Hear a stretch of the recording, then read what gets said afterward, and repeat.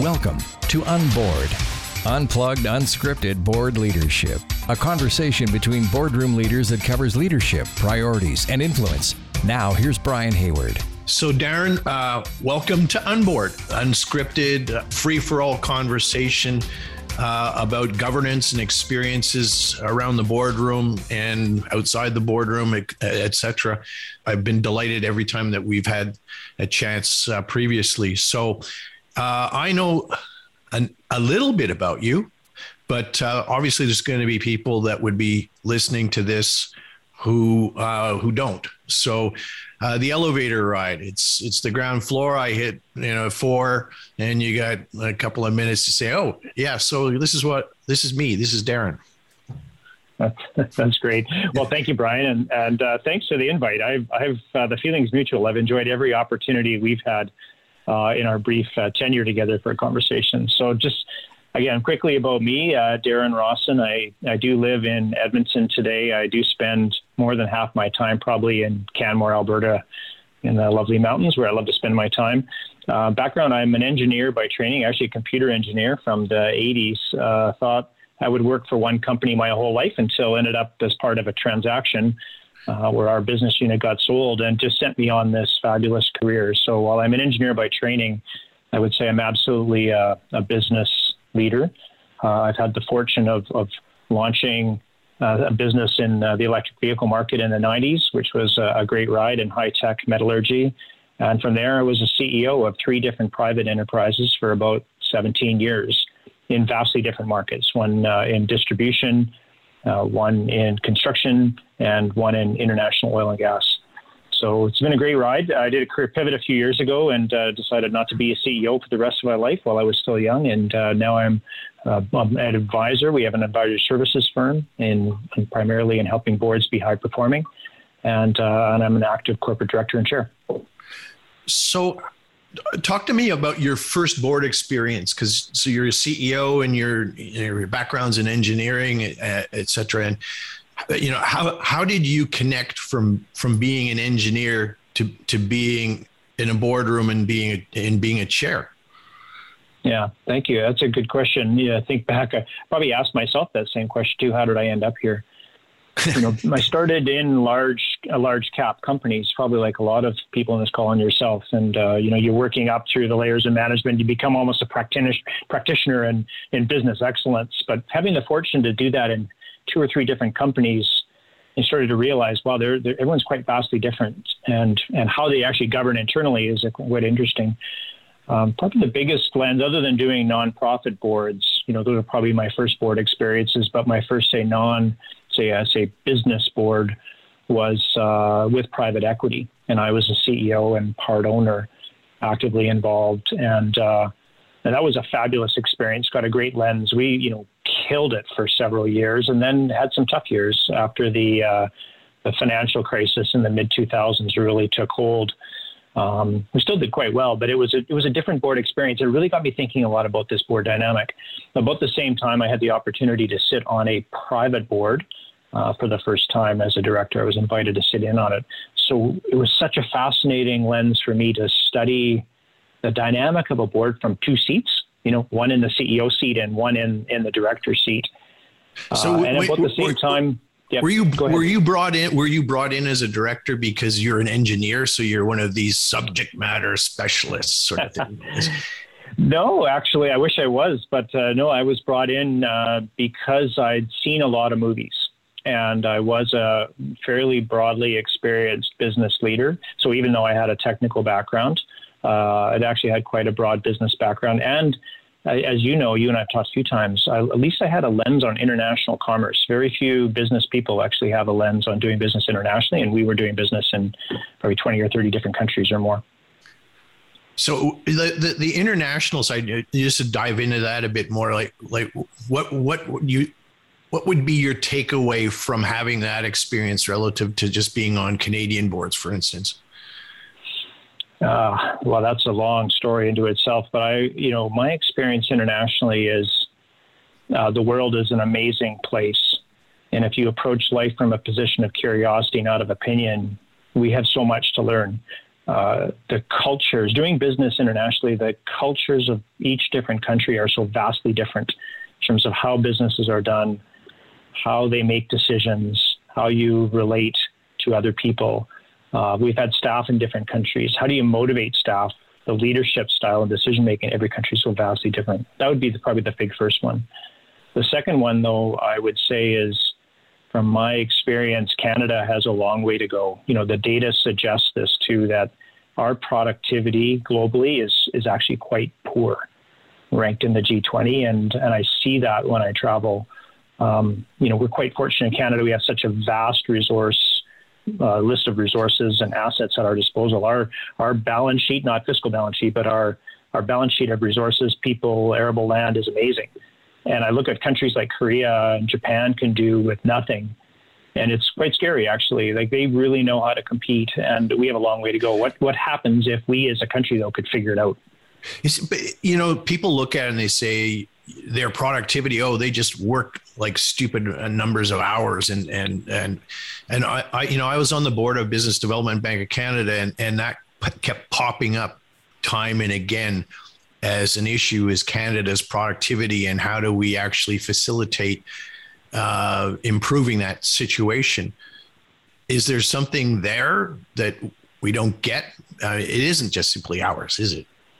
No, I don't. It's a really good point. I think it actually has very similar paradigms to business. I've been fortunate to be in Alberta during some of the boom years. And honestly, it was frustrating to see some businesses. I started calling it the Alberta disadvantage. People would show up and make money hand over fist, especially in Fort McMurray in the boom times.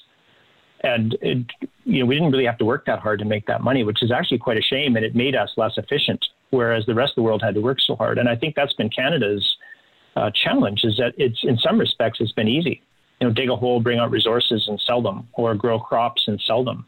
I think I read the other day the GDP of food and agriculture for the Netherlands is twice that of Canada.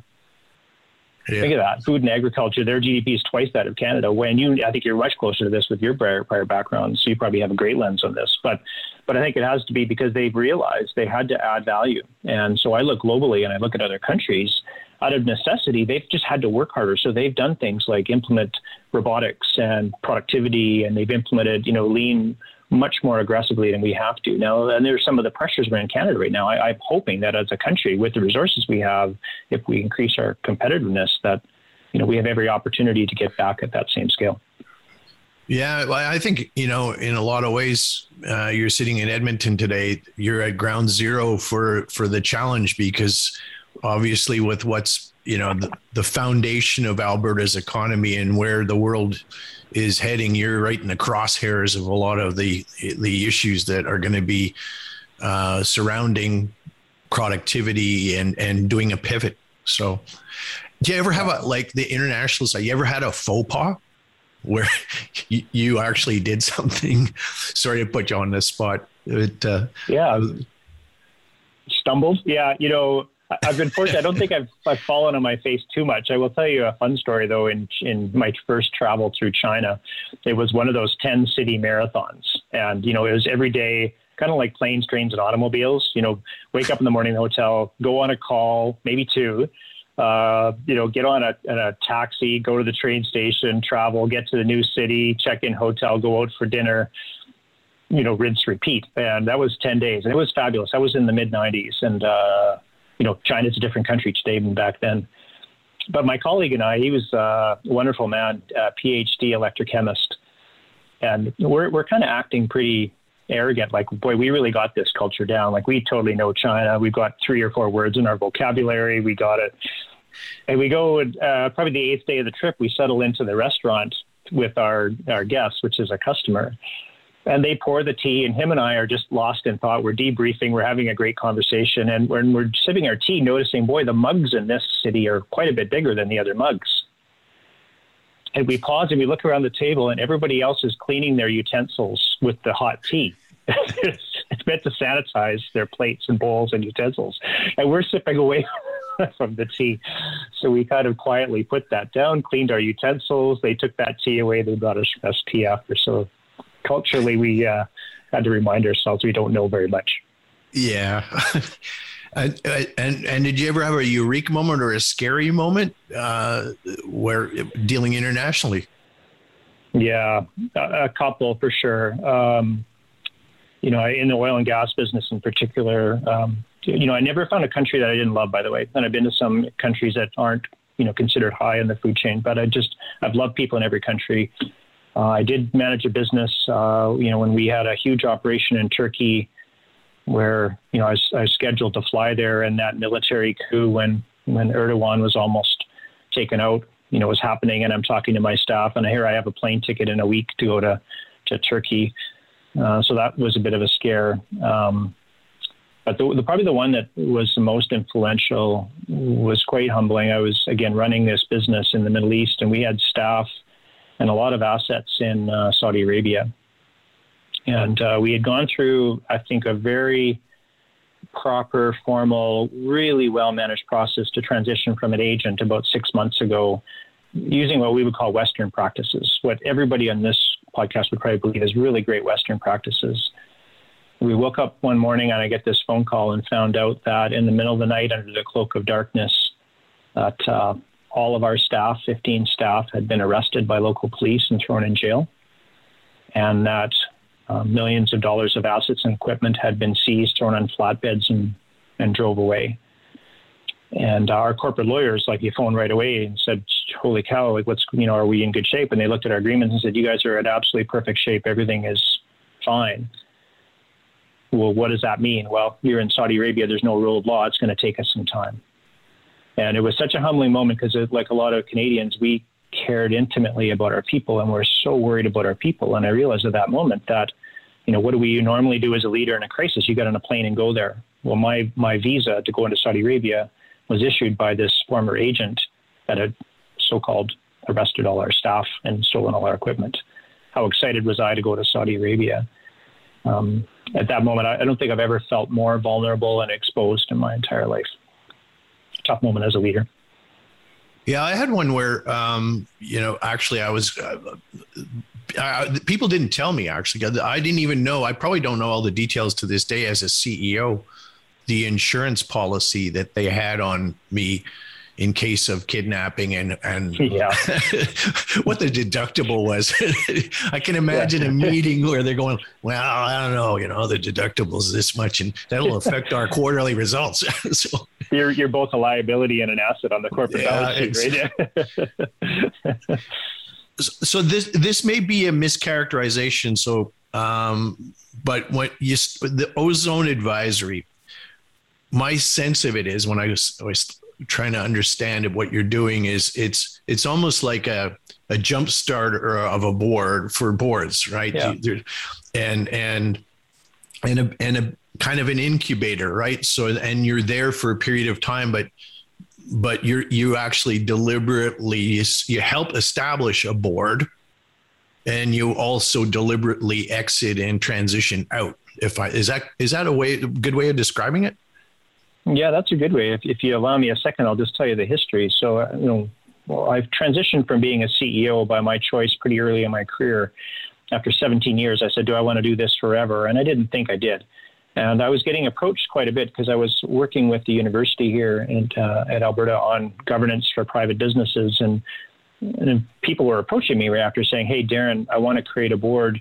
Would you be my chair?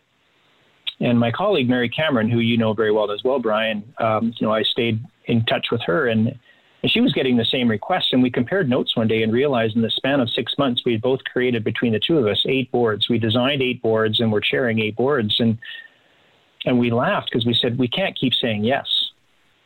And then as we looked at the landscape, we realized that there was a huge need. Now, I think very few organizations need a board. They have, of course, a legal fiduciary board, which might just be the shareholder. But in terms of an active board, I think it is a small number. But for those that do need a board, there was just nowhere for them to go. So we just said, we're very busy in many ways, but why don't we create this entity called Ozone Advisory? And like you said, we only do 3 very simple things. We help design or redesign a private company board.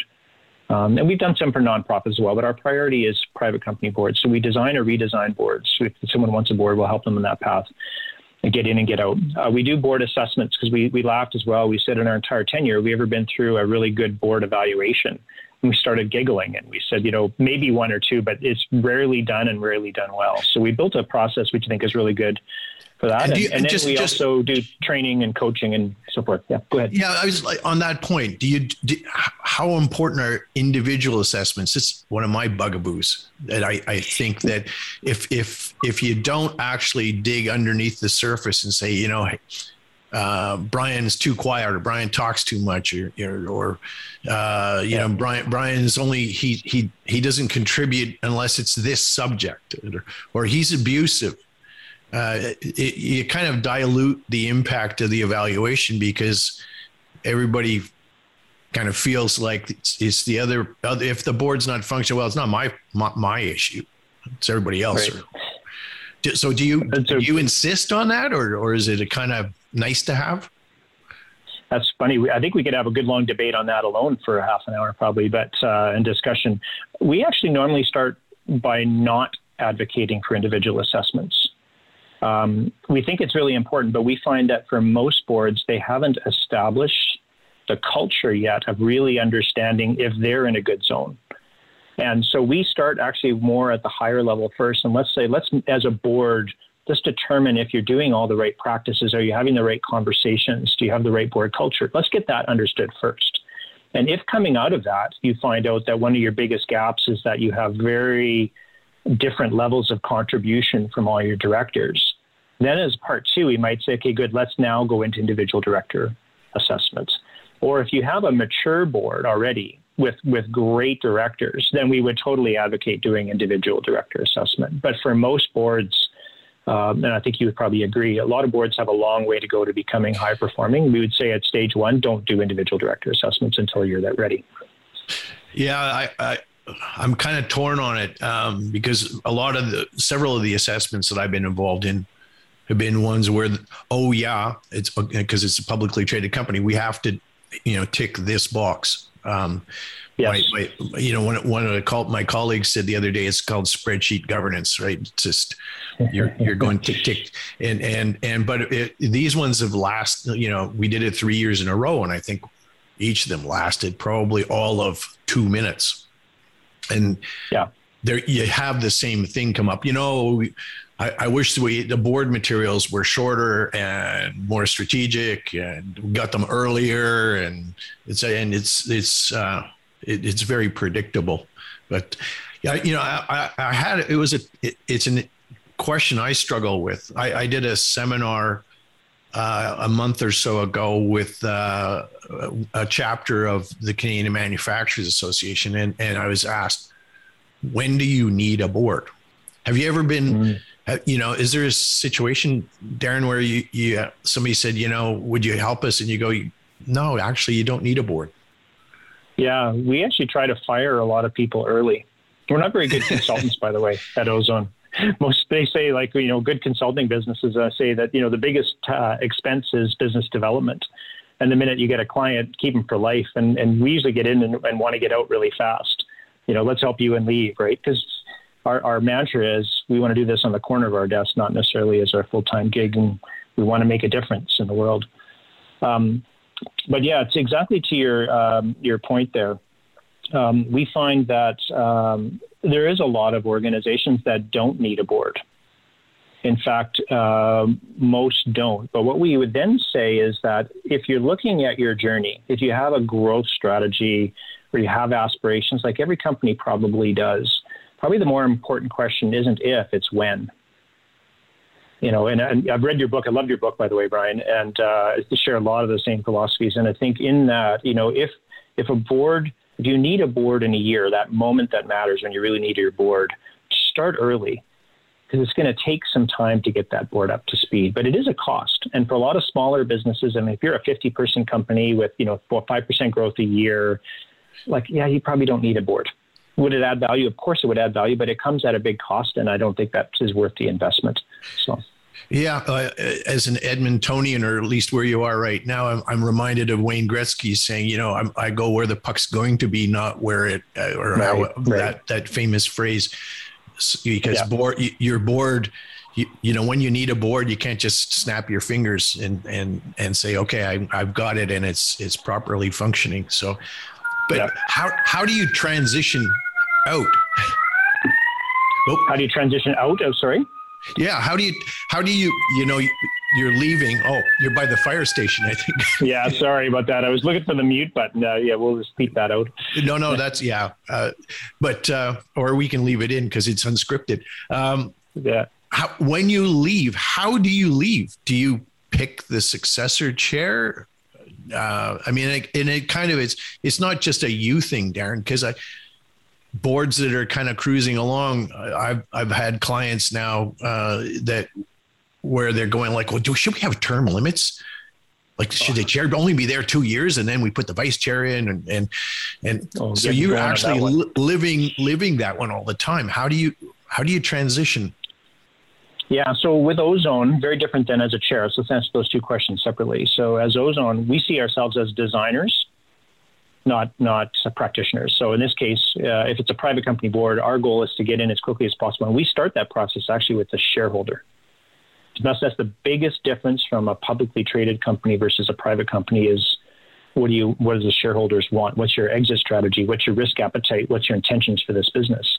A publicly traded company, you're not phoning the CEO of C&Rail and saying, hey, I've got some thoughts on strategy. Can we talk? It's just not happening, right? Well, you might have some thoughts, but he's probably not going to listen to you. He's not going to take your call, yeah. Anyways, with Ozone, that's why when we look at it as a design process, not even a recruitment process, that should be the very, very, very last thing you do. Like there's tens, there's hundreds of thousands of people in Canada who would be really great directors. Don't go get one of those. Find the best one based on the design, right? So it's a design process. So we get in now pretty quick because once the design's done, run away. But I love your point on board succession as well. So if Mary or myself, Mary Cameron again, have gone and we really share this philosophy that the first thing we do if we accept a chair role is we talk about our tenure and say, let's plan for our succession. We don't want to be that one that stayed way past our best before date. Now, you don't want to chase away a great chair. I think this was in your book as well. The great chair is the most critical point of having a great board. So, is it 5 years, maybe, whatever. We're not fans of term limits. I think the minute you start counting the clock on a term limit, you'll see directors will start waving out. They'll say, yeah, I've only got, 6 more months. So, yeah, my level of contribution will wane and then I'm gone and they've checked out early. But I do believe if you don't have term limits, you have to have succession and you have to manage that succession. It needs to be intentional. Yeah. The other one that comes at me from time to time, and maybe you agree or maybe you don't, is should a chair remain on the board after they're not chair, the past chair? And actually I had a client ask me, well, how does a chair ensure their legacy? And I thought, that's actually a little weird because, that's actually sort of almost like a Stalinist approach to ensuring that, the legacy of the great helmsman is continued, et cetera, a la North Korea. It's interesting. Yeah, I'll flip it back at you too, because don't you think in your experience, most chairs feel like it's a mantle and they feel like the New York City boardroom movie persona of a board chair is the power figure at the back of the room pounding their fists on the table? And don't you think the best chairs are actually quite quiet and humble and don't want the accolades? I would agree with you totally. You can actually think of who the CEOs are of certain companies, but a lot of the best companies, you can't really name the chair. So you mentioned C&Rail. As always, Jean-Jacques Rouet is the CEO. I couldn't tell you who the chair is. Right. And so that probably means that chair is doing a pretty decent job because they're out of the limelight. They're the facilitator and enabler as opposed to being front and center.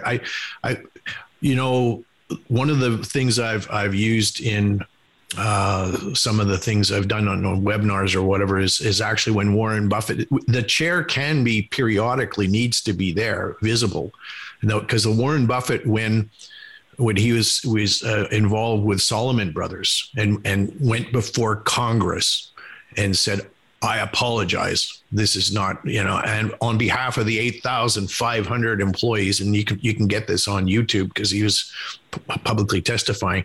That's when I think there's moments for the chair to stand up as an individual, but otherwise, really, you're right. I think the characteristics and the skill set. So you knocked me over the other day when you said, yeah, currently I'm on 8 boards. I went, yeah. How does he do that? Do you ever feel overboarded? No, actually, I haven't yet, but I am very conscious of that limit. And actually, at some point, I was at 10 boards, Brian. So I'm actually dismounting off a couple. So 8 right now, and 6 is chair. So it is a lot. I would say, though, the 2 things. First is saying I'm on 8 boards, it's not a binary decision. Being on a publicly traded company board, if that's what you're on, publicly traded company boards, I think 4, maybe 3 are the max. The demands right now to be on those boards are monstrous. Some of the ABCs out there too, some of those public institutions, those boards are heavy, right? And that's really hard to get your mind around. So, but for me, the private company boards, what we want to look at is how do we add value? So my number one premise is the board absolutely has to add value or don't do it. Yeah. Add value or don't do it. So then if you're adding value too, it's also a huge both time and cost commitment. So we want to add value without overwhelming and invading the management team. I've seen so many boards that they fall in this trap of being practitioners. Like you said, what would you call it? The spreadsheet checkbox directors? Spreadsheet like governance. Yeah. Spreadsheet governance. I love that. I might steal that, Brian. But yeah, I see a lot of boards. That's an attribution to somebody else. And they're smothering the organization. So, in my case, like we would have 4 to 5 board meetings a year for a private company board, quarterly, maybe a strategic meeting. I've got different perspectives on that too. I think that's done wrong. And then, as a chair, as you're probably the same way, I touch every CEO a little different. Sometimes we touch base every 2 weeks for coffee. Sometimes it's once a month. There's definitely more work as a chair, but I could not do that if I had another full-time job. That's for sure. Now, when you're on 8 or 10, do you develop some generic skills, almost like, I work for Pricewaterhouse and I do audits. So I actually, here's my shtick that I've got a kind of the Darren template. Okay. I'm here. So, yeah, it sounds like spreadsheet governance, Brian. I would say, I would have practices that are similar and philosophies that are similar, but definitely not processes that are similar. I think every organization, the absolute implementation of our governance practices is vastly different because every organization is at a different stage of its journey, different industry, different dynamic. But some of the practices and philosophies are for sure. Like you've heard me say this, I do believe that high-performing boards spend 75% of their board time looking forward, not backward.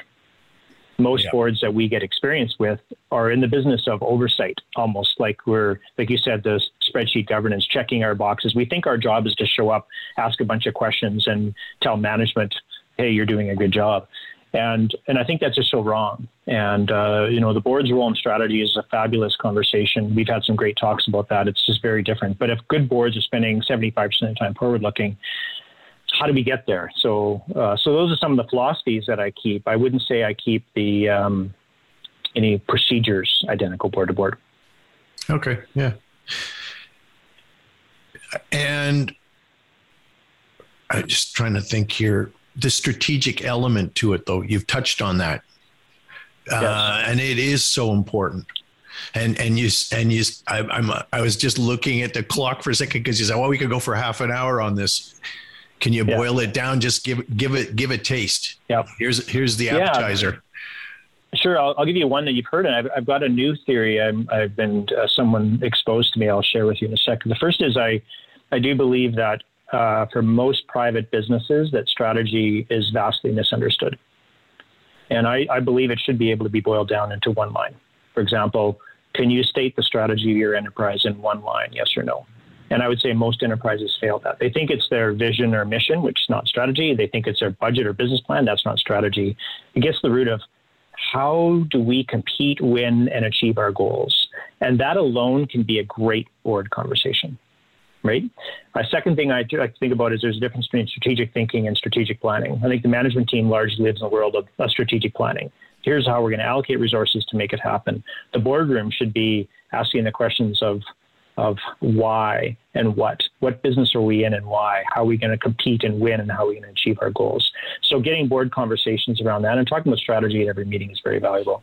There's another really interesting one I wanted to share though quickly, Brian, is that there's a difference in different data points. So most boards look in operation metrics, which are results last month, right? What's our safety record? What's our productivity rates, et cetera? And a lot of boards fall in that trap of just looking at operating data. Good boards now are forward-looking. They're looking at trends and they're looking at forecasts. So that's forward-looking conversations. Really interesting thing I've heard lately is what are the signals that are out there in the world? So after trends is signals. So your operating data is monthly. What's the most recent result? Your trends and forecasts often are a year, and signals are probably in decades. So a good example is, what are some of the signals? Well, there's declining trust in the world scale of major institutions. There's lack of faith in business, lack of faith in government, lack of faith in, in our ABCs and NGOs around the world. And people's lack of confidence comes on social media. That's a trend. There's a movement to metropolitan centers across the world, urbanization. Those are interesting signals. So as a board, why don't we start talking about some of these signals and what does this mean to us? Your Wayne Gretzky analogy. Let's go where the puck's going to be, not where it is. Right.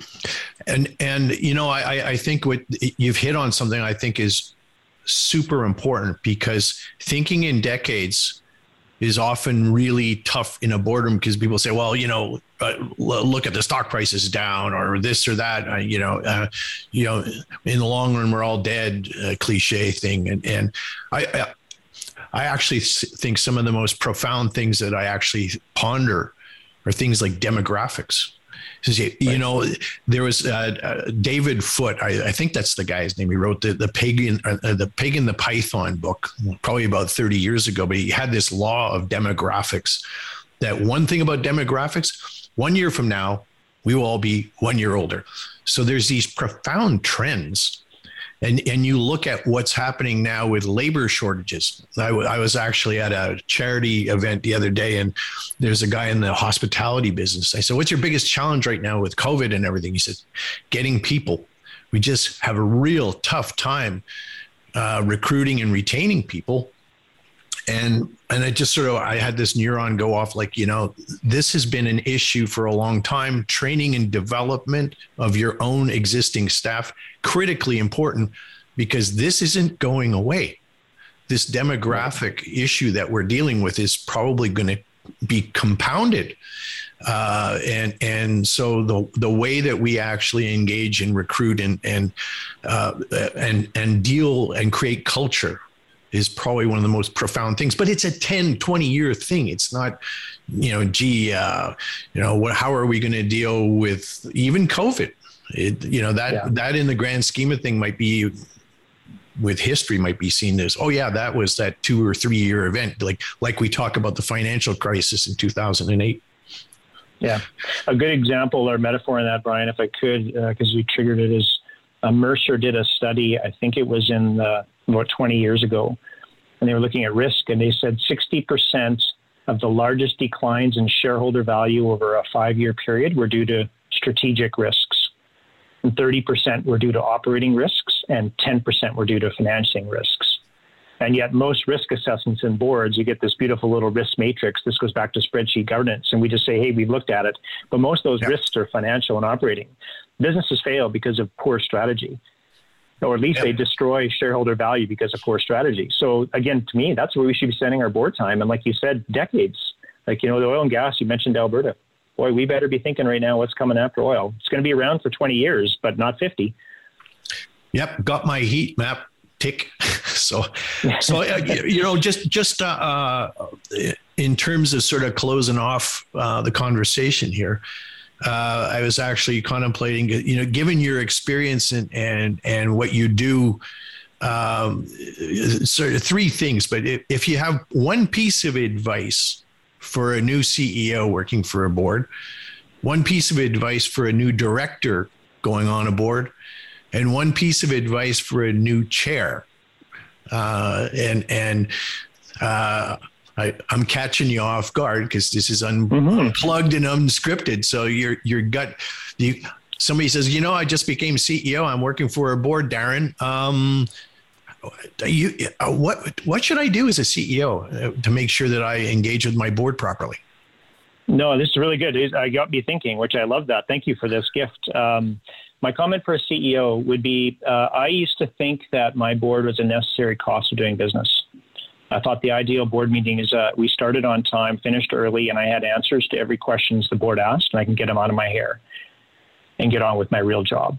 And I realized in hindsight, that was such a missed opportunity. So for a new CEO, embrace your board, treat it as an asset. It does take work. It won't happen overnight. Invest in your board and be willing to have those tough conversations, but you got to invest in your chair. So that's my first comment for CEO. So I have to interject with a piece of humor, which you've probably heard before, sure. But as a CEO for 17 years myself, is that like the 7-year itch, the 17 year, but we used to have crisis, all that stuff. Yeah. Well, we used to call it, the seagulls, right? They fly in, they eat your lunch, they shit all over everything, and then they fly out. That was the board. So a new director. I'm joining a board, and this is the first time a director. What advice can you give me? So I, for a director, I think of my first experience too, I really thought I was on the board to provide opinions. And that is just so wrong. So as a new director, your job is, I think, to be curious. It's an amazing business. They're doing interesting things. So just go in and be curious and ask questions. And don't assume everything's perfect, but don't assume everything's bad either. But go in and just ask questions. And there was a really good parallel I heard recently. And so this will go right to my recommendation for a chair. Recommendation for a chair is, you are the chief facilitation officer to try to create a great board experience. And a colleague of ours put it really well once. She said, what if every single question my directors ask was pure gold? What if they didn't mail in any question? Hey, I see your janitorial costs are 5% high this month. I know it's not a big spend, but I'm just curious. What if there's none of those? What if every single question was golden? And I thought, wow, that's really great. And then I saw another parallel, and it said, well, how long is the best question? How long is the ideal question? And it was actually in sales and business development, but I said, this totally applies to a board. And this person's premise was that the ideal question is 5 words or less. And so as a chair, I think the best advice I give you is don't be that gavel pounding decision maker authoritarian. What you want to do is get to the point where your board members are asking golden questions with 5 words or less. Why are we in this business? What might happen if? What if we did something different? Just really insightful question. What happens if there's a 4th or 5th wave of COVID, right? What happens if this $4 trillion of stimulus in the United States hits the market? What does that mean to us, right? Yeah, I was going like 5. That's pretty tough. And some of those that you just asked were more than 5, but yeah, brevity is absolutely that old saying, right? I would have written you a short letter, but I didn't have the time. So, and if we weren't doing this today, that was like, if we weren't doing this today, would we start doing it? Yeah. Exactly. Yeah. So I'm not necessarily giving you a plug for your book, but I did write down a ton of good questions in your book. You've got some great ones in there, and they may be a few more than 5 words. I don't think that's the point, but I think as a director, challenge yourself that I think brevity matters, right? Yeah. Great quote. It's not the board's job to encourage management to be bold. It's management's job to be bold and the board's job not to discourage it. Wow. Perfect. We'll leave on that note. Darren, thank you for being on Unboard, and thank you for the conversation. Delightful as always, and look forward to the next time we have a chance to do that again. Unplugged, unscripted board leadership. This is Unboard.